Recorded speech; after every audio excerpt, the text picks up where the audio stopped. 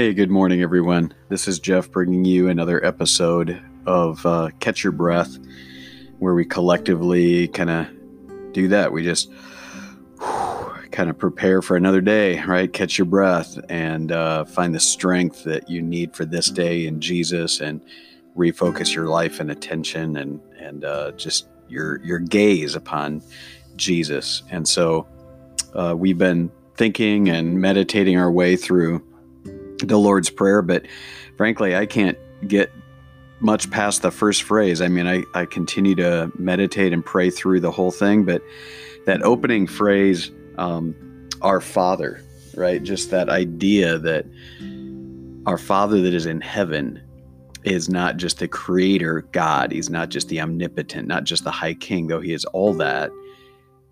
We pray to him with love and affection because we know that he loves and has affection for us. And it just, those opening words are, I mean, they're just monumental. And I'm having a hard time thinking about how to get through the whole prayer in my teaching time for this coming Sunday as I just contemplate the weight of praying and being able to address the God of the universe as our Father. I've been reading a lot of different people and their meditations, scholarly and devotional and all that on the Lord's Prayer, but I keep coming back to some words from J.I. Packer in Knowing God. He says, you sum up the whole of the New Testament teaching in a single phrase if you speak of it as a revelation of the fatherhood of the Holy Creator.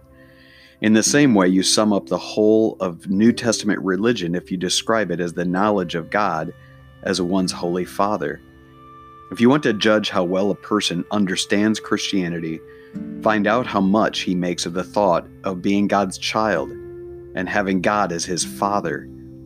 If this is not the thought that prompts and controls his worship and prayers and his whole outlook on life, it means that he does not understand Christianity very well at all. For everything that Christ taught, everything that makes the New Testament new and better than the Old, everything that is distinctively Christian as opposed to merely Jewish is summed up in the knowledge of the fatherhood of God. Father is the Christian name for God. Man, I love that phrase. That has really stuck with me. Father is the Christian name for God. So maybe this morning you could just pull over and park there on that meditation. Just consider what it is to be able to call out to God as your Father. And just really meditate on that. Pray to him as your Father. Consider the ramifications, the layers of meaning for your life and soul as you pray, our Father in heaven. And then as you do that, pray for me that I'll be able to, in a concise way, teach us through the entire Lord's Prayer when I am just so beautifully preoccupied with those opening words, our Father in heaven. All right, guys, love you. Take care. Let's band together in waging war against isolation in these days. And we'll talk to you tomorrow. Grace and peace.